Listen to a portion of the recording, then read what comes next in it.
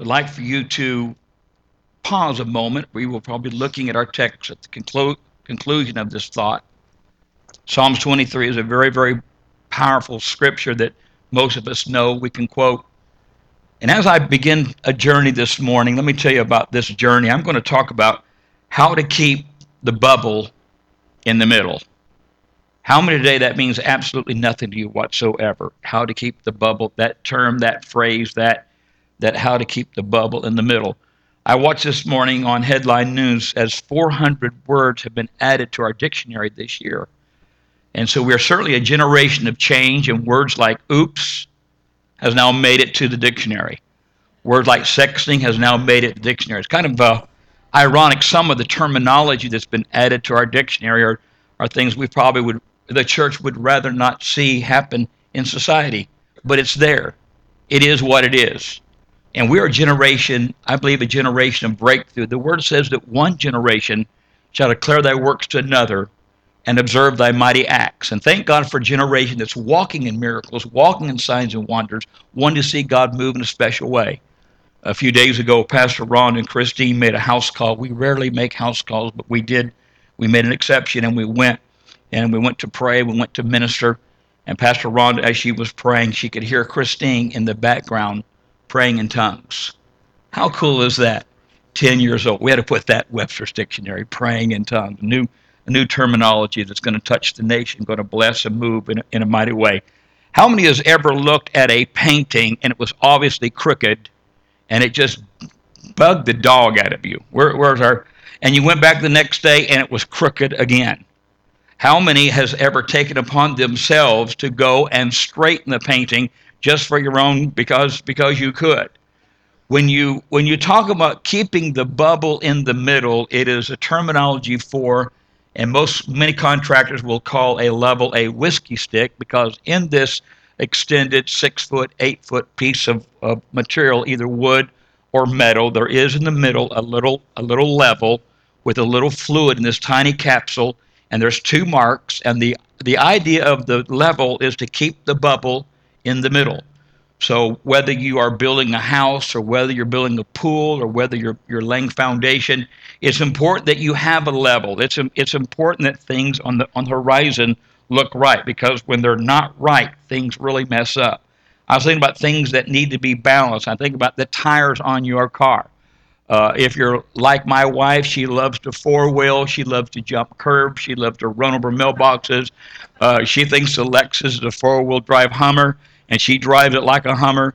And every once in a while, we just go to Lexus and we say, "Will you align the wheels?" And they say, "Well, does it need?" I said, "Well, you tell me." And the guy will come back and say, "Tell your wife this is not a four-wheeler. This is a two-wheeler," and try to keep it in between the mustard and the Meddies on the road. Of course, many of you know that I am not teasing that she's a great driver, and we'll have fun with that, and I'll pay for it later, I'm sure.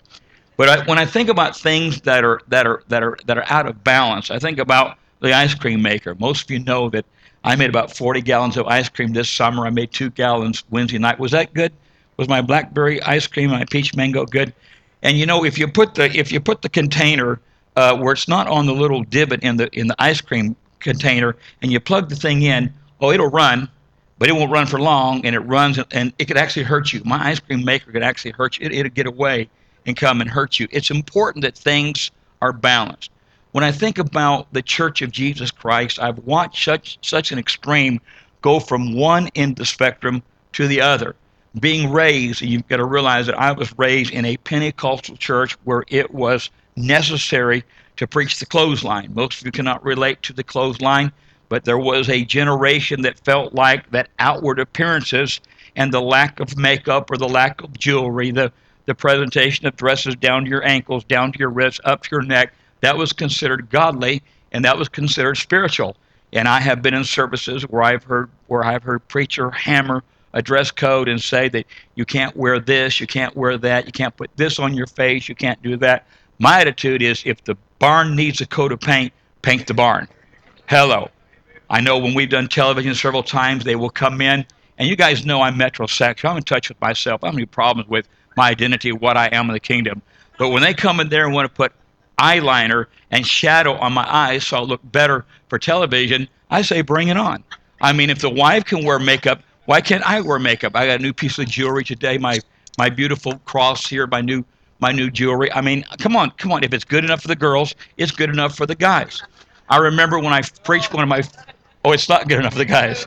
I, I, I remember when I preached one of my first revivals, and I'm being very serious. And again, I was raised my entire life in a Pentecostal denomination. When I preached my first revival, Simi Valley, California, I did a lot of prayer lines, and I saw God do a lot of miracles. I'd ask people what they need. I would pray and ask God to do it. And if God didn't do it, we ask again. We stayed there till something happened. Can anybody relate to those altar services? And I had a young lady come up, and she had a real cool matching pantsuit. She had pantsuit, and she had a coat, a nice blouse. And I'm thinking to myself, she wants to get saved. She's going to ask for salvation because she's a sinner, because she dresses like sinners dress. And so I asked her, I said, what do you want God to do for you? And I'm getting ready, to pray the sinner's prayer. And she said, I'd like to be filled with the Holy Ghost. And I'm thinking, conversation with God while you're talking to her is pretty difficult, but I multitask and I can make it happen.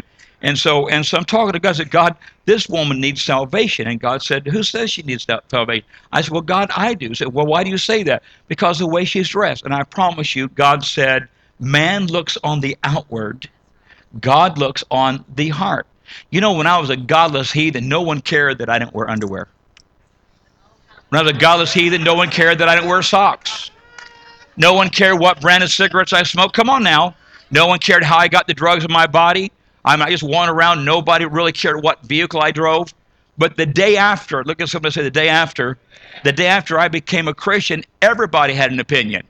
Everybody said, well, you need to cut your hair. You start wearing socks. You start going to church. This church, you need to act like this. You need to be like that. Listen, God is not a cookie cutter God. He didn't have one particular mode. He stamps us all the same way. We are unique and different, and we've learned that. And so, as we were able to go to Dallas this past week, it was an honor to be a part of a precious wedding, and then to stay over and minister. But we were supposed to leave Thursday morning at 8 a.m. I had an appointment with my accountant. He promised he'd be done at 10. At 2:30, we get on the road, and Pastor Rhonda is out of there. I mean, she has one goal and one goal only. She's going to make it to West Monroe, Louisiana, before 7 o'clock at night. And so we're blowing down the road, and I decide, you know what? I'm just going to get in the back seat and watch a movie. So I got in the back seat, and I watched a movie, and I was having such a good time. I put another movie on. I'm right in the middle of Doc Hollywood. I'm having a blast, and all of a sudden, it feels like Pastor Rhonda is driving around the parking lot. And I asked her. I'm laying on my back in the back seat watching this movie, and I asked her, "What are you doing? Why are you driving around? What's going on?" And she said, "You don't say a word." I said, "What?" She said, "I just pulled over and filled the car up with gas, and you sat there and watched your movie. And now I'm getting a tea at Chick-fil-A." I go, "You pulled over and filled I said, "You've got to be kidding." She said, "No, I'm not kidding. Don't talk to me." And so for the next 100 miles, there was no communication. But I was so engrossed. I was so engrossed in that. Well, anyway, we make it. West Monroe, spend a wonderful time, a couple hours with family, drive to Dallas, go to Waco, have an incredible day in Waco, and that pastor's a dear friend. And then Monday, we were able to squeeze in. Pastor Rhonda's sister and brother-in-law both were celebrating their birthday, so we're able to squeeze in an hour at Chick-fil-A. And there we spent some time fellowshipping and just talking about things that pastors and preachers talk about, just wanting to know that we're being effective and we're communicating and we're really making a difference. We're talking about things that are relevant. And Terry, Pastor Rhonda's, my brother-in-law, began to talk about something that he shared that Sunday. Terry's getting ready to celebrate 25 years in full-time ministry, has two phenomenal sons. I doubt that either son ever experimented with drugs or alcohol, married two beautiful brides, godly kids. Terry's son graduated the top of his class, regent, school president of the student body, is now over the school there. Incredible church. It's a great church. They're great people, and they got a great ministry going on. And as Terry began to share some things that he shared Sunday morning, I said, "Man, I wish I had a copy of that CD." And Terry said, "You know what? I just happened to bring one with me." Now we don't trade back and forth. That's not something that we do a lot. So I said, "Well, we're gonna listen to it." So on the way home, we listened to it, and it was a great word on persistent faithfulness. And if you'd like to hear the entire word, you can go to Family Church Media, and you can pull it up, and you can watch the whole thing, and you will be blessed. a lot of the thoughts that I have today put together came from our conversation and came from his teaching. So I want to give him credit, and I want to thank him for telling me that I too can wear spandex. I thought he had lost a lot of weight, looking trim, looking good, but he informed the congregation that he was wearing spandex. So next week I'm going to have spandex on, so you guys will think I've lost that. Is it called Spanx? Well, thank you, Pastor Rod. See, I can do anything without her. I mean, we're attacked. Spanx. I apologize, Terry, for getting it wrong, and I hope that you're enjoying this because I intended to send you this DVD as you sent me yours. We'll kind of trade out a little bit. So when we talk a little bit about persistent faithfulness, one of the first things he opened with, and I thought it was good. It was so good that I wrote it down, and I'm going to share it with you. But Pastor Ron and I are getting ready to go to a marriage conference Thursday, Friday, Saturday morning in Savannah. So I thought, if you didn't mind, it would take 3 minutes and practice on you some of that material. Is that okay? Husband and wife get married, come back for their honeymoon. She prepares her first meal for him, sets him down, puts all the stuff there to eat, and then she tells him before she serves him, now listen, my mom only had time to teach me how to cook two things, meatloaf and apple pie. He said, okay. She served him. He looked at his plate, looked up at her, and said, which one is this? Well, that was a weak response. You're going to do better than that. I'm not going to stop telling jokes until you laugh. Husband and wife on the way to Tel Aviv. The airplane gets hijacked by terrorists. They lose everything they've got. They're sitting on the runway with absolutely nothing. The man is disparaging. We have lost everything. We're broke. We can't even get back home. And the wife says, we're not broke. He said, what do you mean? And she held in her hand a diamond necklace, diamond earrings, and a diamond ring. He said, where did you hide that? She said, in my mouth. He said, my God, if your mom would have been here, we could have saved the luggage. Now, was that a little better? Was that a little better? So you realize early marriage, mid-marriage, at the end of marriage, a gentleman feeling rough, feeling bad. Wife took him, been married several years, took him to the doctor. Doctor ran full set of tests, come in the room, and said, I've got the results of the test. So she tells her husband to go sit in the lobby while she finds out what's wrong with her husband. The doctor said, listen, he's okay. He said, he just needs some TLC, some little romance, little smooching, a meal or two, just some kindness, just he'll be okay. So she walks out in the lobby, and the man said, what'd the doc say? And the wife said, he said, you'd be dead in a week. Anyway, I hope I get a little better response than that when I share that in Savannah. This is something that you may or may not want to write down. Thank you, Pastor Rhonda, for that courtesy left. I appreciate that. This is something I'd like for you to write down. Doing life God's way is easy.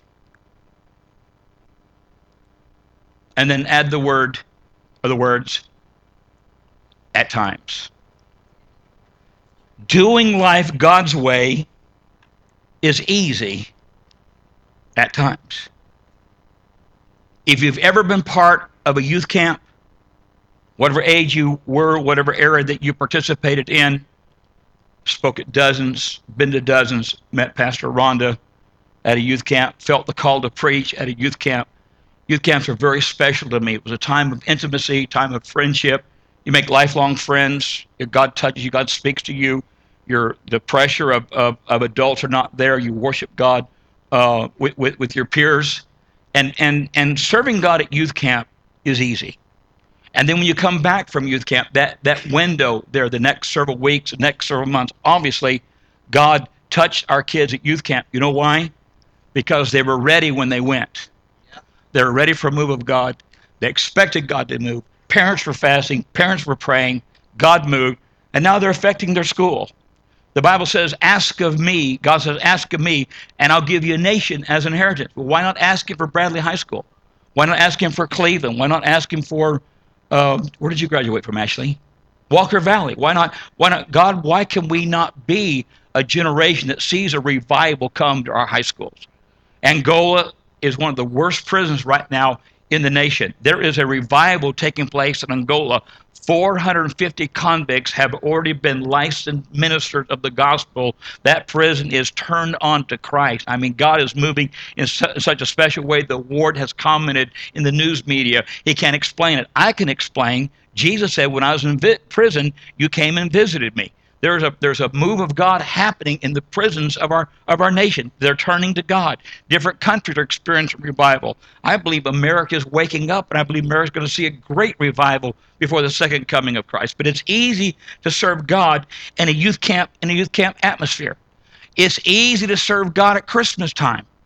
The packages are on the tree. You know you're going to eat. You know you're going to have fun. You're going to get up. You're going to get what you wanted. You're going to go buy what you wanted. Hello, that's the best Christmas of all. And so it's easy to serve God at Christmas time. You know, when we do Queen for a Day, and if you're a part of that, and you see 110 ladies drastically changed.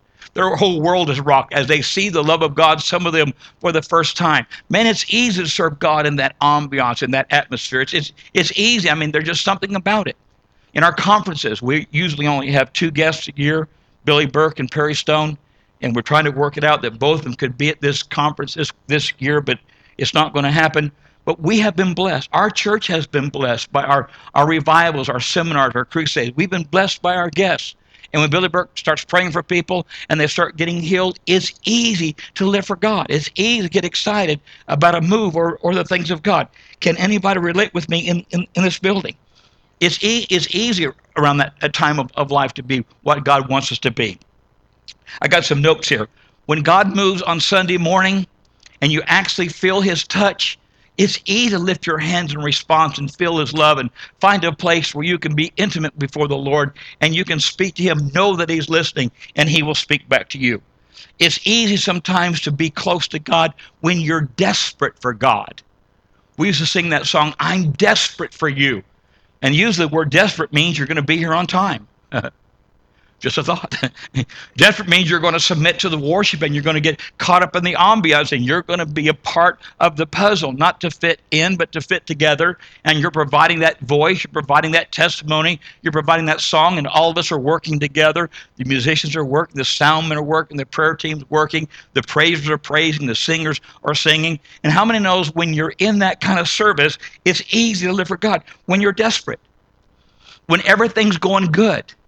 The job is good. The wife is good. The kids are good. I mean, that's an easy window in life to be what God wants you to be and do what God wants you to do. Can anybody relate? Guys, when you catch the big bass. I mean, when you kill the trophy deer. Ladies, when you find the deal of a lifetime. You've been shopping and now you're going to spend money and the deal of a lifetime. I mean, it's easy to love God then and serve God then. You win the lottery.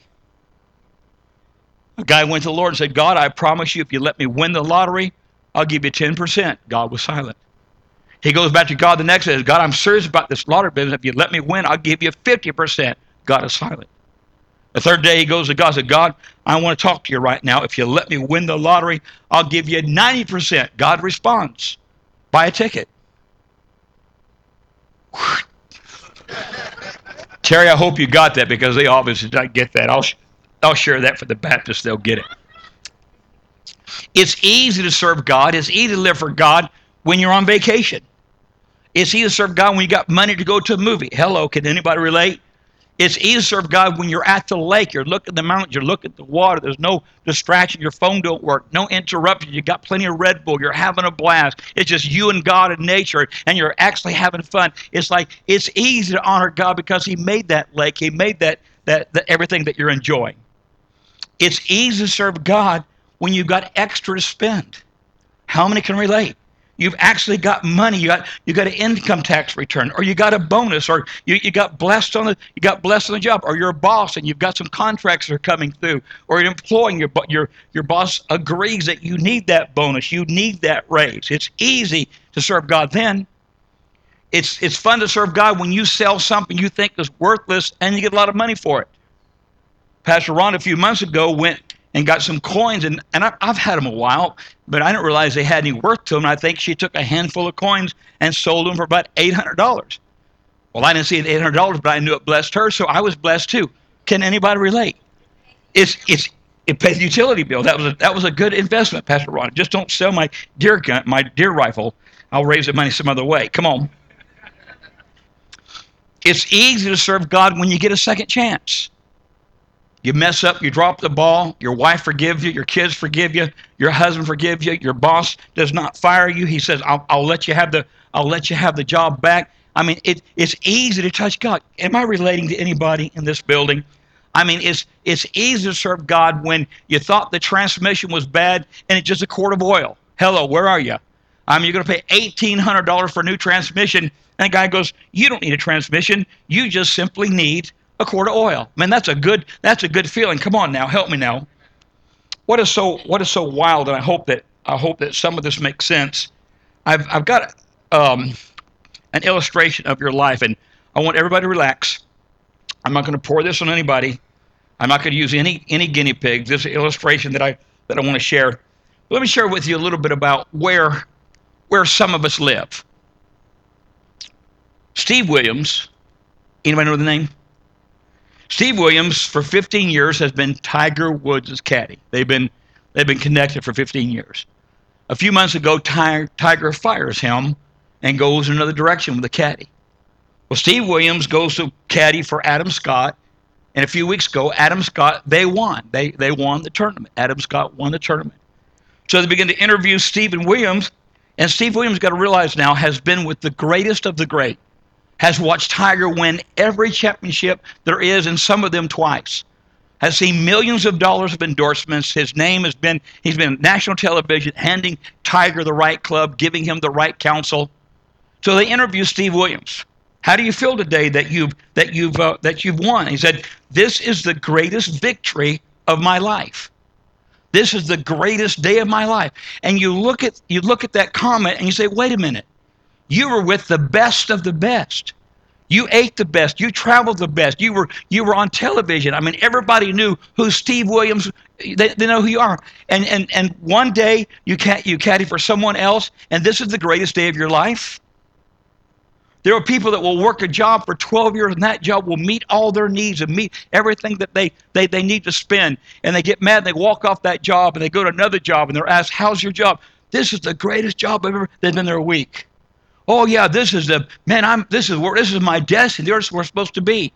They've been a part of a church for 12 years. They learned everything there is to learn. They're out of debt. Their marriage is happy. Their kids are good. And they decide to go visit a church. "Well, how was it?" "Oh man, I was fed." I mean, this is a God thing. Let me give you a note here. Past 21 years of ministry, anyone that ever approached me and said they weren't being fed today are not serving the Lord. I mean, I can go, and I did go. I went to a Baptist conference and got fed. Anytime 2 or 3 gather together in the name of the Lord and someone begins to minister, songs are sung, you can get fed. You can get blessed. You just got to make sure you want to be fed. Come on, go ahead. Been married for 10 years. Awesome wife, awesome kids. Luther Vandross sings that song, "If loving you is right, I don't want to be wrong." You know the story. Great voice, stupid song, wrong song, bad song. People walk away from a 10-year marriage, have a one-night affair. "How was it?" "Oh, this is the love of my life. She is the greatest thing that ever happened to me." How many knows that kind of observation, that kind of living, I probably won't help you today. But let me tell you how I can help you. Your life, and let's talk about the seasons of life just for a moment. There are 4 seasons of your life. 2 of them are combined. And those are the season of spring and summer. In the spring, you plow. In the spring, you sow. In the spring, you begin to pull weeds. And then all summer long, you make sure that what you planted is watered. It doesn't burn out. It doesn't dry up. You watch it. And then in fall, there's a great harvest and you're blessed. And then the winter things kind of die, get dormant. So this right here represents your life. This is 100% of your life in this container right here. This right here, this represents the 10% in the fall when things are good. Look how great that water looked. I mean, didn't that look refreshing this morning? This right here represents, I was going to say your brain on drugs, but it's not. This represents the 10% of your life that things aren't so good. Some of the storms, some of the pits, I mean, does that look gross? Okay, so this is our life. We've got 80% of just life, just stuff happens. And then we got 10% of our life that we are on the mountain. I mean, we're hanging with God and the angel and everybody else.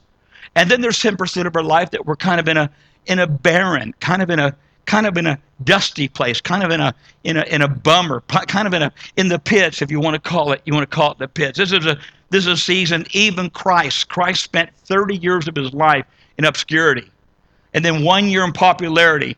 and then 1 year into persecution. I mean, even Christ went through the seasons of life where things were just, they were there. You don't hear anything about Christ from the age of 12 and 30. We know he lived his life. We know he was faithful. We know he was a carpenter. We know he was good at what he did. We know that he never married. But we don't know a whole lot about what he did in that window. And that's life. Then we know about all the miracles, all the great things that happened, walking on the water, turning the water into wine, feeding the multitude. The year when everybody wanted to be around him. Everybody wanted his book. Everybody wanted his tape. Everybody wanted him to come to their church. He was the hero.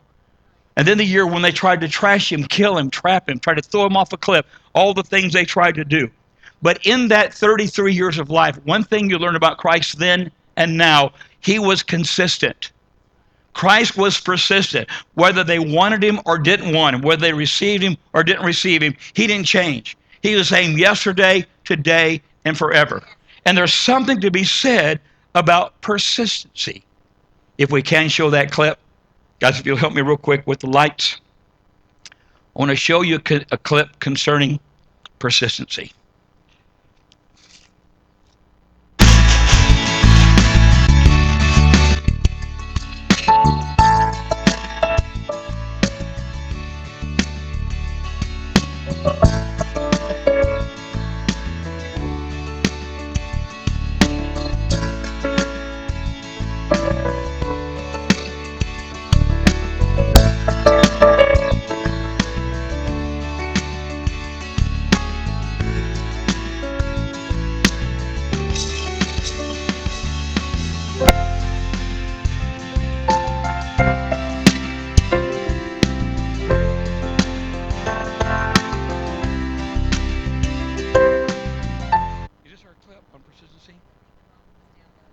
Oh, what were they thinking? Well, let's see what this one looks like. Let's go with the flow. Okay, go ahead and show it, guys. The wrong downloaded persistency. The wrong downloaded persistency. Let's play it. Well, give the Lord a hand. That was pretty cool. Do we have the giving up also? Let's play that too. Well, we're here, may as well. Lights are down. We've all tried to take on tasks that were a little too big for us to handle. It can be frustrating to work and work at something and not even know if you'll be able to finish it. But there's something you should remember when things get tough. I mean really tough. When it's so difficult you're about ready to give up. That's exactly when you should give up. There's no shame in giving up on challenging things, because if man was meant to do difficult things, then things would not be difficult to do. That's why the old saying goes, when the going gets tough, the tough get going. That means that when a situation gets tough, it's the truly tough people that are smart enough to quit and get going in the other direction. So don't worry about overcoming your challenges and persisting to the end, because if a job is worth doing, it's worth quitting as soon as things get difficult. These have been Deep Thoughts from a Shallow Christian. Deep thoughts from a shallow Christian. All right, guys, if you'll bring the lights back up. Deep thoughts from a shallow Christian. When the going gets tough, the tough get going. Right out of town, right away from the responsibility, right after. You know, I think about people that we would relate to that have gone through some tough times, but they refuse to give up. Tiger Woods will come back. He will come back. He will be at the top of the top. It will happen. It's there. The talent, the ability is there. What Tiger's focusing right now is on his character. So your talent and ability will take you to the top, but it will be your character that will keep you there. When I think of Sandra Bullock this past year, some of the greatest highlights of her life, the Oscars, the things that she won, and then to find out that her marriage was collapsed and destroyed and completely gone. Sandra Bullock will not quit. She will keep being who she is, and she'll keep pursuing what she does because she refuses to quit. When you watch American Idol, if you're a fan of American Idol, the people that win, they win because they're persistent, because they're consistent. No matter what style the music is, no matter who the judge is, no matter how America votes, they keep doing the very best they can, and that is persistency. I've got a definition here of persistency from Webster. It defines persistent as having lasting qualities, especially in the face of disapproval, dislike, or difficulties. Not giving up untiring. Don't you like that definition? The definition of persistent is not giving up. Unfortunately, anytime you go through a storm or you go through anything in your life that you're trying to do well at, it is so easy to make excuses for your failures and mistakes. We judge others on what they accomplish. We judge ourselves on our intentions, and we place ourselves kind of in a shelf that really nobody wants to go. I mean, it's so easy to make excuses. I think one of the first excuses that we make, if it's easy, we're okay with it. But if there's any cost, if there's any effort, if anything that we've got to hassle, then we don't even try it. And then there's the excuse that we have of partial perseverance, where we jump in, we do great, and we begin to see things happen, and then all of a sudden we have to kick it up a notch. We need to go to the next level, and it's like, well, we just give up. If you've ever run, and I did 2 years of my life, I ran varsity track. I had a UCLA scholarship I chose not to take. I went to law school instead. But I can remember track meet after track meet. It didn't matter who it was, what school we were competing against. There were always kids on the team that would fake an injury. They would fake a sprain, or they would act like somebody ran them off the track, or they would drop the baton. And there was always an excuse to bail out, not to finish the race, not to finish the course. Paul said to finish the race. He said, don't be like the guy that shadow boxes, like the clouds that don't have water, the guy that shadow boxes the shadows. Be the athlete that gets involved, that runs the race to the very end. Does that help anybody? And then there's always the spirituality excuse. Pastor Jeff, what a joy to have you back on the platform and ministering. I love that today.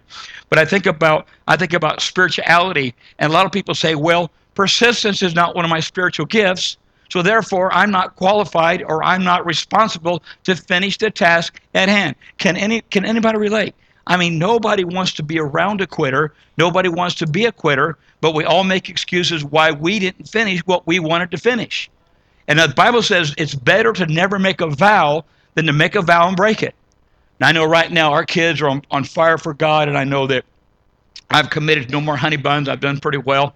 I promised this church Wednesday night I wouldn't smoke or drink, and I'm done. I've done pretty good. I've been smoke-free, alcohol-free. Then the kids are giving up things, but you know what? I don't know that God wants you to give up Facebook for a year.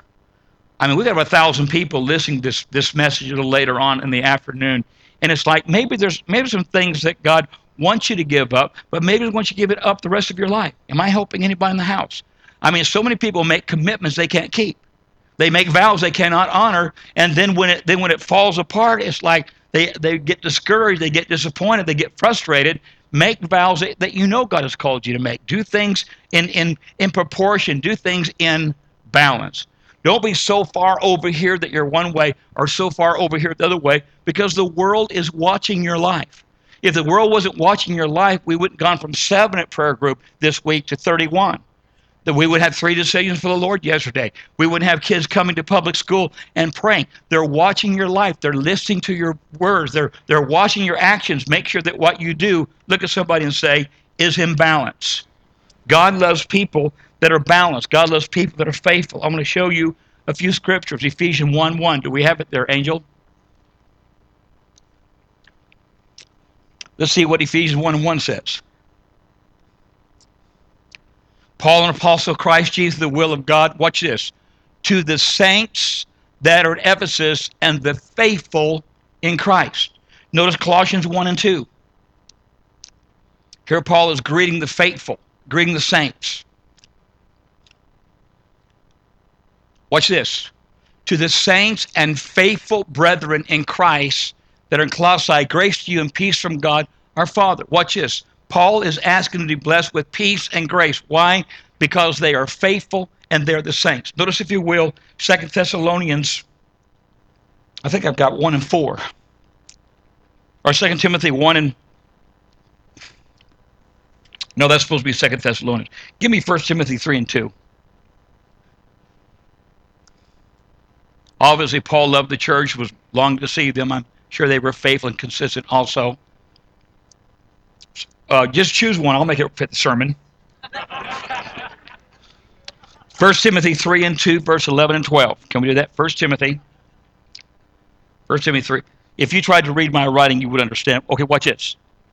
The bishop therefore must be without reproach, the husband, one wife, temperate, sober-minded, orderly, given hospitality, apt to teach. These are some of the qualifications. Have you got 2 Timothy 3 and 14 for me? Let's see that one. Or let's see what you got. Come on, big boy, show me what you got. Oh, there we go. These things I write unto thee, hoping to come to thee shortly. 1 Timothy 3 and 14. So obviously, Paul had a relationship with people in church that were faithful and consistent. Do you know what consistency is? Is that every Sunday morning you know that Bryce and Sarah are going to be seated in those two chairs. You could almost bet money they're going to be seated in those two chairs. You could almost bet money that Jerry and Linda are going to be seated in the second row, the end. That Kim and Everett are going to be. You know that Calvin and Chris are going to sit 3 rows deep. Leanne sits right behind the pastor. She used to. We lost her. Somebody check on her, make sure she's okay. Susie always sits in the second row, the second chair. Seth, you're using the very same place. See, that's what consistency is all about. If you're not at your place, if you're not doing what God has called you to do, we will never be what God wants us to be, and we'll never do what God wants us to do. It's like going on the football field with 10 players. It's like playing baseball with 8. It's like taking on the Harlem Globetrotter with 4 guys or 4. You get my drift? We're not going to win. We're not going to be consistent. We're not going to be effective until we learn how to be consistent. God is watching your life. God wants to honor you. God wants to bless you. I thought something very cute on the way to youth camp. I think I had Christine, Alana, and Babe in the back seat. And so we're driving to youth kids. It's a good little drive, about 8 hours. And I'm sure they got bored and they just run out of things to talk about. So they decided we would like to see a celebrity when we get to Panama City. How cool would that be to see a movie star, to see a celebrity? That was their heart. That was what they wanted to do. Well, what was so cool, the next day, all the kids are around the pool. I walk into the pool, and some lady, 65 years old, says, "Are you Hank Davis?" I said, "Are you the IRS?" She said, "No." I said, "Yes, I'm Hank Davis." She goes, "I just saw you on Daystar." And so I'm looking over the kids. You guys want to see a celebrity? Here we are, baby. We are here. We're here. I thought, how cool. Give the Lord a hand clap. He's watching your life. He honors you. He blesses you. He wants to use you. But there's something to be said about consistency. You know, it's easy to be consistent pretty much in this part of your life. It's real easy to be consistent in this part of your life. But when you don't know what to do, when you're sick and tired of being sick and tired, you got to realize that it's in these seasons that you do the right thing.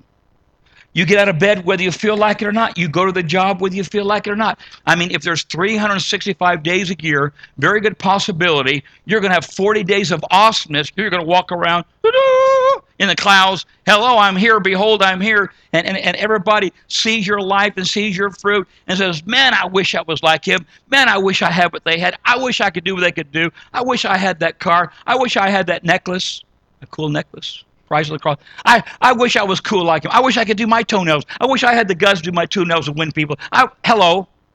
Then there's times of your life where it's like, man, this is the piss. I want to bail. I want to wake up next week. I'm going to sleep and wake up when things get better. Can anybody relate? Am I talking to anybody in the building? So yes, we do good here. Yes, we're consistent here. But when the storms come, when the trials come, when the battles come, we talked about this week 2 things never to ask for. Ever, never, ever. Never ask for patience, ever. Don't ever ask for patience, because you're going to get it. I forgot this. The way you get it is through testing and trials and things going wrong and things all messed up. And again, a serious weightlifter will tell you, no pain, no gain. There's a cost to accomplish what you want to accomplish. There's a cost to being a light in a dark place. There's a cost to being someone that when you speak, people listen and they follow your counsel, they follow you. There's a cost to that. It's easy, kids, to have a bad hair day. Can anybody relate? Pimples. Most important, the most important night of your life, poof, there it is. Like, oh my, and you know better than to mess with it. You know better. You know this is not going to be good no matter how you mess with it. And you go ahead and mess with it. Now you got a wound. It's not a pimple. It's a wound on the side of your face. And you got to take And you got to paint. I mean, you got to figure. There's nothing worse than bad hair day. This morning I refused. I refused to comb my hair. I refused. I told Pastor Rhonda, I am not going to comb my hair. I'm just going to go. She said, well, there's a real bad flat spot. So I combed that flat spot down, and I asked Christine, Christine goes, awesome. So here we are. There's going to be days in your life when the car's not going to start. There's going to be days when the lawnmower's going to have a flat tire. There's going to be days in your life when, the debt collectors are going to call. 8:01 a.m. Sunday morning. Hello. See, they called before 8. You could sue them, but no, they're going to, and they're going to call. There's going to be bad things. Look at somebody and say, bad things happen to good people. Bad things happen to good people. It's going to take place. I promise you. I think it was Barry Manilow that did the song "Feelings." Was it Barry Manilow? Feelings, nothing more than. You know what? You can't go by how you feel. I was with some guys yesterday, and they're trying to figure out a way how to get off of work. Say, well, we don't want to lie. We're not sick. We don't call in sick. No one died. I said, just do this. Tell them you're feeling low. Even the face crew's growing at that. There are times in your life when you're not going to feel like it. You know what I've learned? You go shopping when you're sick. You go on vacation when you're sick. You go to work when you're sick. But come church time, oh, I'm too sick to go to church. Hello, you go to a full gospel church, there's a possibility you might find an elder. There usually 1 or 2 shows up on time that you can say, you know what, I'm not feeling good. And that elder been waiting all week to practice on you. He's prayed up, paid up, played up, ready to lay hands on you. And all of a sudden you get healed in churches like, oh my God. And you act like it's unnatural to get healed in church. Oh my God, I don't have that headache anymore. I found $10 in my wallet. It's a miracle. Come on, somebody help me in this house. Give a Lord a hand, clap of praise. I don't feel good. It cracks me up. My parents never allowed anything to stop them from going to church. If we have family come over at church time, Mom and Dad would say, hey, food in the refrigerator, there's a remote for the TV, we'll be back at 9. In our life this month, my dad just survived 2 cataract surgeries. My mom had 8 inches of her colon removed, proclaimed cancer, that she had cancer. And I tried every single day to go over there. Every single day I tried to take them something. I would go over there. I would take a power nap. I would watch Jeopardy with them. I would spend time with them. But in the season of that storm, I didn't miss a single service. I did not call the pastor and say, hey, I can't be there today. My mom has cancer. No, there's a word called balance. There's a time for everything if you will balance your life correctly. But if your balance is out of whack and you miss the things that God has for you, you miss the doors that God is trying to open, there are some things you cannot recover. Let me say that again. There are some things in a corporate anointing, when 2 or 3 gather in His name, begin to praise and worship in a corporate anointing, God moves in that anointing. He doesn't go to 410 Ash Drive and move 410 Ash Drive. He didn't go to 1320 Bumblebee Way, and I hope that's not your address. I just pulled that out of a hat. He doesn't go, no, where they are gathered in His name, that's where He moves in that corporate anointing. Lives are changed when heaven meets the earth and we get caught up in the smack. How cool is that? When you go to an altar that God is kissing and God is blessing, doors can be opened, prayers can be answered, a light can come on, direction can come on. But it's not going to take place if you're at home flipping through the channels or you're too sick or you're doing something else. It's important to be in the house of God. The Bible says, forsaking not the assembly of ourselves together, especially as we see that time approaching. Listen, our nation's in trouble. Our world's in trouble. We have governments going bankrupt. There's a decision made in our government at the deadline of this debt thing. And had we not solved that problem, Everett, nations that trust us, believe in us, have confidence in us, would give up. That's how important sometimes your life is. You're a light to somebody, and they need to see you. They need to know that you're there. They need to know that you're tangible, that you're faithful, you're consistent. They're watching your life. They may not be doing all the right things, but you are their example. You are their hero. You've touched them in a way that they know that you're of God. Let me tell you something. When they get sick or they get a bad report, it's not their beer drinking buddies they call. Not their poker playing buddy they call. It's not their family they call. They call a man and a woman that knows how to pray, that knows how to get a hold of God. They watch you praise, they watch you worship, they watch you a part of the things of God. You touch their life. You are consistent, you are persistent, and God honors that.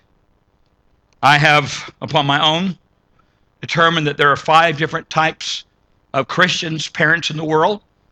I'll let you make your own determination where you fit in. But there are people in life that have a helicopter mentality. They hover over their kids.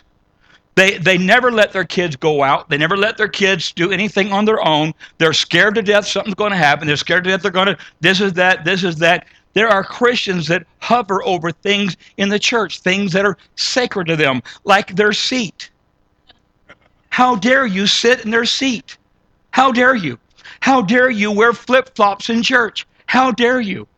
How dare you have hair that touches your collar? Come on. They hover. It's all about them. The music's too loud. The music's too soft. The preacher's too short. The preacher's too long. The preacher's too skinny. The preacher's too fat. The platform's too decorated. The platform's not decorated enough. They got candles everywhere. They don't have any candles. They got mouthwash in the bathroom. They don't have mouthwash in the bathroom. What kind of church doesn't have hand sanitizer? The reason we don't have hand sanitizer is because people like to drink it and get high. But they know high like the Holy Ghost high. They come to church on time, get touched by God. Who knows what God can do in their life? I'm preaching better than you're not right now. Helicopter Christians. Dry cleaner Christians. They drop their kids off at daycare. They drop their kids off at church. They drop their kids off at here. They drop their kids off at there. I'm sure they're working hard. I'm sure they're working several jobs, but they don't actually come in and get under the anointing. They drop their kids off. And you know what? They want the youth pastor in 1 hour on Wednesday to perfect their kids. And you let one thing go wrong, I'm going to find another church. I'm going to find a church that's got a better youth group. I'm going to find, no. You know what the kids would say? I wish I could trade my parents in for better parents. Come on. Help me, kids. Help, just nod at me there. Thank you, Johnny. I appreciate that. I wasn't preaching to you, Johnny, but I'm sure it touched your life. So we got the hovering parents. Then we got the Christians. They never show up. They never show up. They drop off their groceries. They drop off their tithe. They drop off this. But they don't show up. Then we've got the karaoke. The karaoke is the kind of person that wants to get along with everybody, wants to be their pal, wants to be their buddy. Listen, you're not their pal. You're their parent. There's a reason why God put them under your for you to watch and consistent and bless. And you can't always compromise everything and get along with everything. Every once in a while, you're going to have to stand up for something. You might stand up for something wrong, but at least you're standing. At least Peter attempted to walk on the water. At least he got out of the boat. Quit being one of those people that you just want everything to be hunky-dory. If the church goes past 12, you find another church. If the pastor preaches long, you find. Be careful with that mindset. We are not karaoke Christians. We are supposed to make a difference, not sing along. I mean, Seth proved that today. No music. No, I mean, it took a lot of guts, and half of it sounded pretty good. More than half. Thank you. Fourth type of parent is the wannabe parent Christian. You never did good in sports. You never had good grades. So you live your life through your kids. Your kid's playing softball at the age of 7. They hate softball, but you love it. Your kids get straight A's. You know what? I got straight A's in college. You know what it benefited me? Absolutely nothing. No one ever wrote me a letter complimenting me. I didn't get a $1,000 perk. I mean, it did not. And I'm not saying, well, A's are important, B's are important. You know what? I want my kids having passing grades. If I want to go to Hawaii, they can take off and go with me. Ooh, that went over. Okay. My last parent, my last Christian, is my absentee parent, my absentee Christian. There are people in life, they disappeared for 3 months. They're gone. You have no clue where they are. They have a chair. They always sit at the same place. But you haven't seen them in 3 months. The word says in the last days, I'll turn the hearts of the fathers back to the children and the hearts of the children back to the fathers. There's something about consistency. There's something about restoration. I'm working with a family that doesn't have any kids, can't have any kids, frustrated. And my attitude is, we got a bunch of kids at the church that come from single families. There's no dad to teach them how to fish. There's no dad to teach them how to ride the four-wheeler. You like to do all that stuff. There's no day to teach them how to ride a jet ski or to swim or to ride a kneeboard. Quit complaining about what has happened in the past and be what God wants you to be and be a dad to somebody. Am I helping anybody in the house? Because I'm almost done. I really am. Hebrews 12. Do we have that? 1 through 4.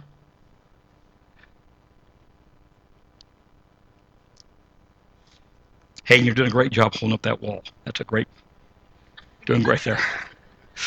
The Bible says, you shall stand by the wall and they shall talk of thee. And one day they realized that there was a prophet in their midst. Watch this. Wherefore let us also, seeing we're compassed about with such a great cloud of witnesses, Hebrews 11 will tell you who those witnesses are, that we lay aside every weight and the sin which doth so easily, watch this, and the sin which doth so easily beset us. Do you ever notice what the enemy uses on you today, he used yesterday? Do you ever notice that unless you're really, really super spiritual, there are no new attacks against you? David was defeating all the enemies of Saul. And the Bible says there was an enemy in the Philistine camp that made a new weapon to take David out. The enemy had watched David in battle. The enemy knew his strategy, knew if he's right hand or left hand, knew which foot he stepped first with. He examined his enemy in battle, and he created a weapon to take David out. But before he could even wield that weapon against David, one of David's mighty men, like a crazy man, took his sword and charged the camp and cut people left and right till he got to the new weapon, and he took him out before the weapon was used against David. Paul thinks he's all that in a bag of chips. Today we were sparring. I hit him with a cheap shot. He got mad, went to come after me. Brad stepped in the way, took the punch. How dumb was that? I appreciate it though, because I didn't get the punch. Let me tell you something. No weapon formed against you shall prosper, because Jesus has stepped in between you and the blow, and he's taken the punch for you. We can see this through. Next verse. It'd be verse 2. 2 follows 1. Looking unto Jesus, the perfecter of our faith, who for the joy that was set before him, watch this, knowing he was headed to a place where he could connect with us, endured the cross, despised the shame, and is set down on the right hand of the throne of God. Verse 3. For consider him that hath endured such gainsaying of sinners against himself, that ye wax not weary, fainting in your soul. Encourage you to be strong in the Lord. Next verse. We'll conclude with this. Ye have not yet resisted unto blood, striving against sin. What are you saying, Pastor? I'm saying that every battle you will ever encounter, every sickness you'll ever walk through, every attack that will ever come against you, God has made a way of escape for you. Proverbs 24:10, if you fail under pressure, then your strength is too small. Let me say that again. If you fail under pressure, then your strength is too small. How do I better my strength? How do I get myself in a place that qualifies me to do competition?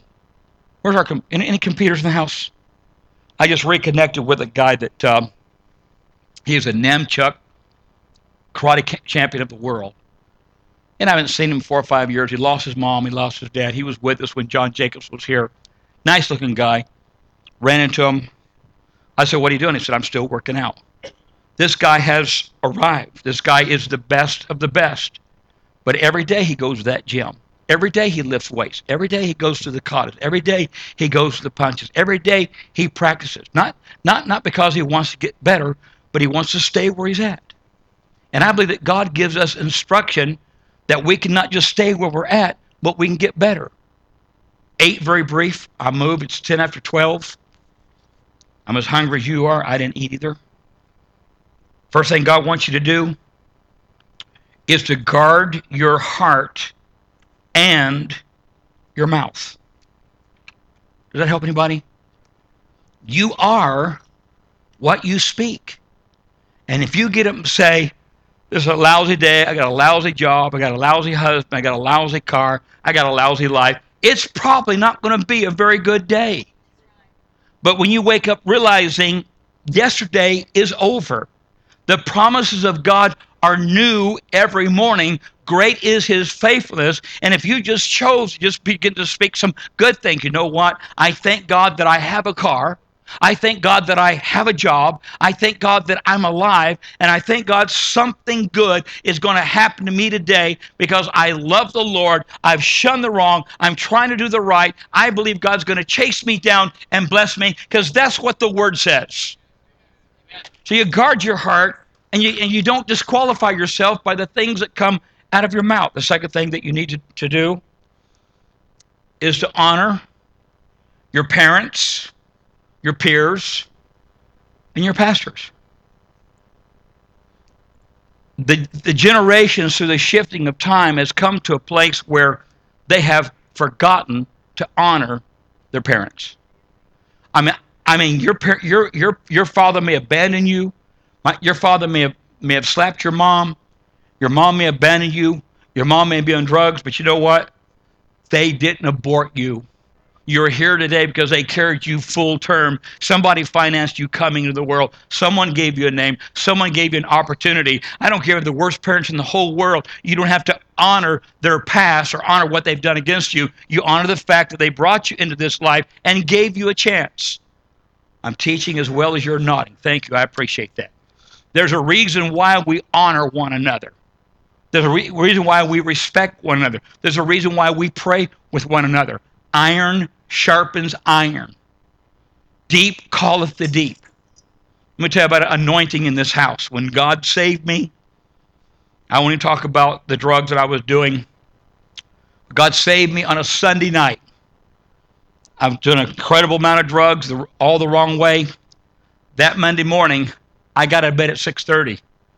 I went in my garage and I found my nail bags and I found my 28-ounce hammer and my 25-foot tape measure and my chalk box. And I went to a job that contractors were using my license to do the job. And I walked on the job and I told the foreman, I want a frame today. He knew I was burnt out on drugs. He knew I lost everything, but he saw something about me he'd not seen in a while. And that day I worked from 7 in the morning to 3:30. I took the breaks I was supposed to take. I worked all day long. I didn't go through one. You got to realize I've just come off some serious coke, some serious Valium, some serious Demerol. I didn't lose 1 hour of sleep. I didn't sweat. I didn't perspire. I was not nauseated. I went through absolutely no withdrawals. Say with me. The past 31 years, without exception, the kids that have come to hang out with me to get off drugs have not sweated one sweat, have not been nauseated, have not thrown up, have not lost an hour of work. And there's hands right now going up that confirms that that is what God did for them. Deep calleth to deep. Your gifts and talents, God uses you. Say with me, God wants you to practice on one another. Husbands, God wants you to practice on your wife, and wife, let him. Don't laugh when he prays those little piddly weak prayers. We're new at this. You're the prayer warriors. You're the ones that pray the kids through smallpox and bullies and everything else. We've been out fishing and hunting. We didn't have a clue what was going on. But we're trying to learn. Give us a chance. John Lennon said so well. All we're saying is, he said, give peace a chance. I'm saying give us a chance. Give us a chance to step up to the plate and be the dad and the husband, father we're supposed to be. The third thing that we need to do, I already shared this, know that the promises of God are new every morning. It's okay to say, you know what? This has not been a good week. I've not made good decisions. I've done some dumb things. But the liquid paper of the blood of Jesus has erased all my mistakes, all my failures, and today I'm brand new. I'm brand new. I'm a child of the Father. I'm born of God. I'm adopted. I'm an heir. I'm a walking miracle.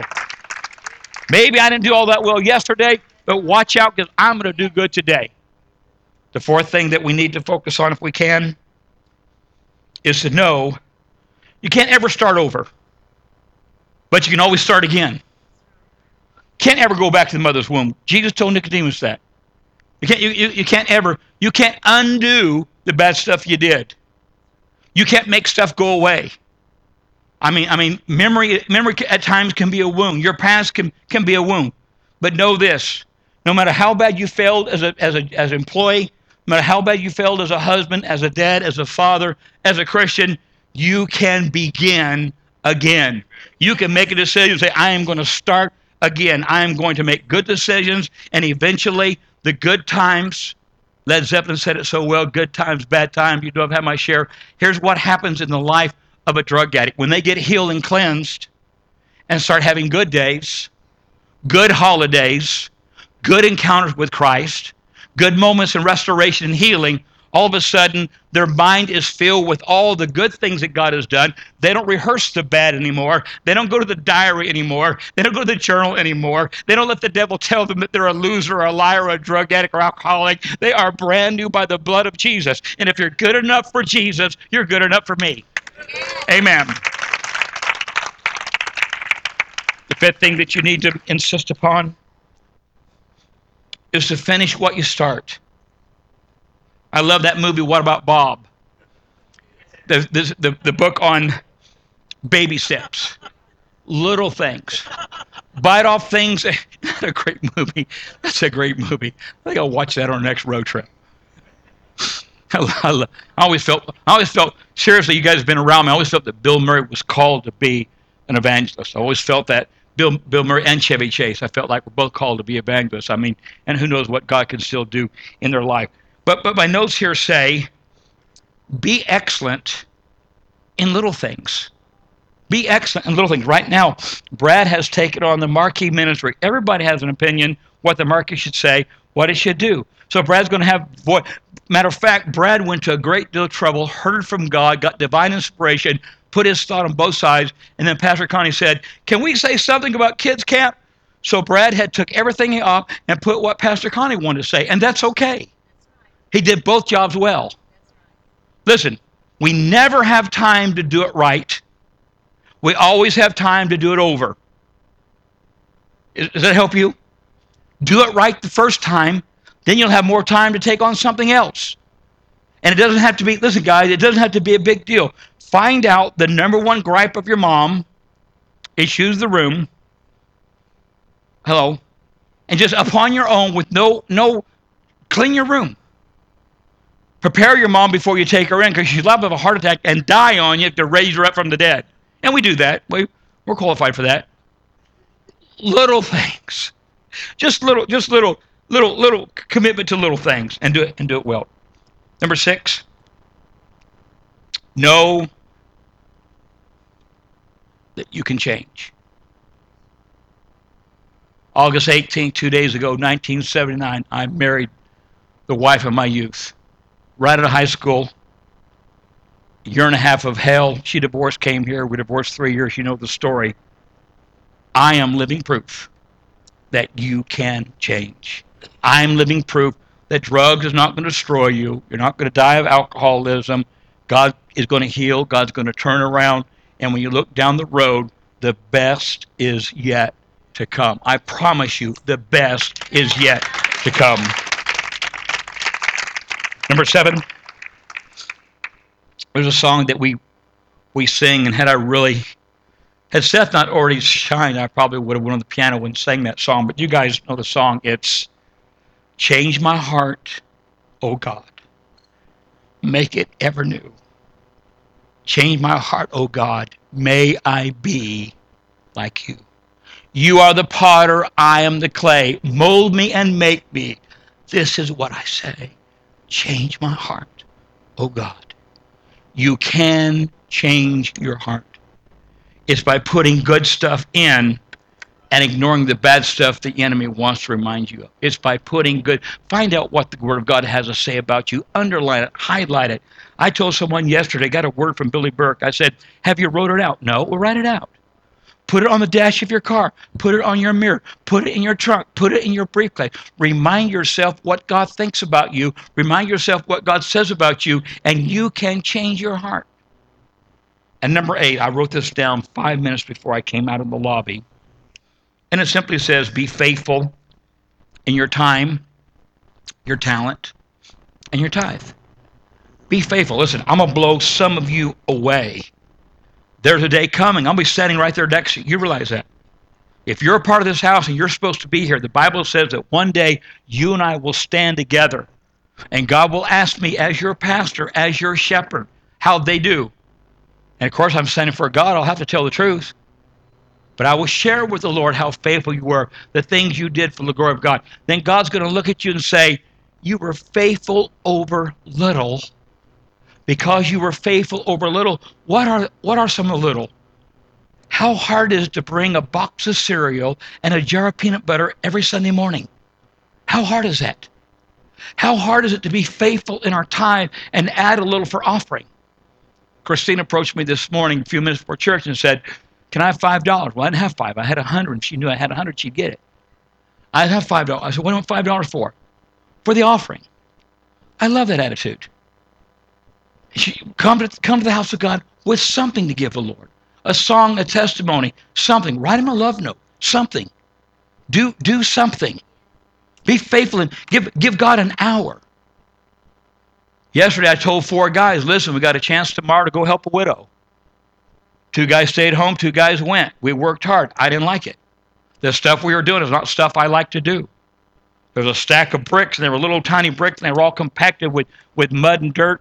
And it was a tough job sitting on the porch, drinking iced tea, watching those guys wheelbarrow those bricks. I mean, it was, Court and I were sitting there. I felt for them. I saw they weren't perspiring. They were sweating. I mean, the sweat was coming down. And then Brian took on the blower, and he blew the whole driveway down to Interstate 11, turned right, and did the freeway for about a mile before he realized that he was on somebody else's property. They gave their day to a widow. They gave their day to a mom that's been abandoned. This church is her hope. This church is her anchor. This church is her security. We're praying with her. We're believing God for a miracle. But sometimes you can do a little bit more than pray. You go paint the bedroom. You can donate a twin bed. You can throw in a tank of gas. You can do something with your time. And there's talents that you have for God that you can do something with that.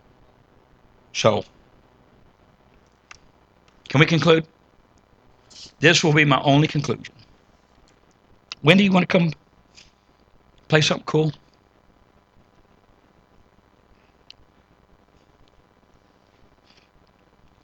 Wendy and I are working on a song, Creedence Clearwater. We'll try to have it before the month's over.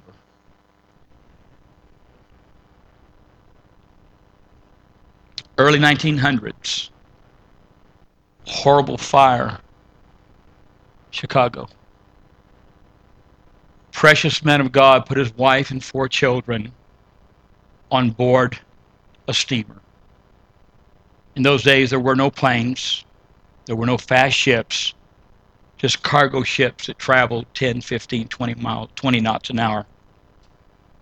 On the way to Europe, ship encounters a horrible storm. A few hours later, this precious man gets a telegram from his wife. 2 words. Saved, alone. All 4 kids drowned. Immediately got on the next ship, headed towards his wife. He made a request to the captain. The captain, we get to the place where my kids lost their life. Will you come get me? About 3 o'clock in the morning, there was a knock on the door, and the captain was there and said, hey, we're approaching the place where the storm hit the ship, and your family was lost. He walked out that night. It was a calm night. Stood there on the rail, had something in his pocket, pulled it out, scrap piece of paper and a pen. He wrote these words. When peace like a river attendeth my way, when sorrows like sea billows roll, whatever my plight, thou hast taught me to say, it is well with my soul. Sometimes keeping the bubble in the middle, there's going to be hurts. There's going to be pains. Good times, bad times. Good days, bad days. But when you realize he is our shepherd, we don't want for refreshment because he makes us to lie down in green pastures. We don't want for comfort for goodness and mercy follows us all the day of our life. And we don't want eternally because we will dwell in the house of the Lord forever. It is well with your soul. God is in control as every head is bowed, as every eye is closed. I felt like there were 2 or 3 today that just need to hear this word. You're away from God. You're going through a storm. You're not where you need to be spiritually.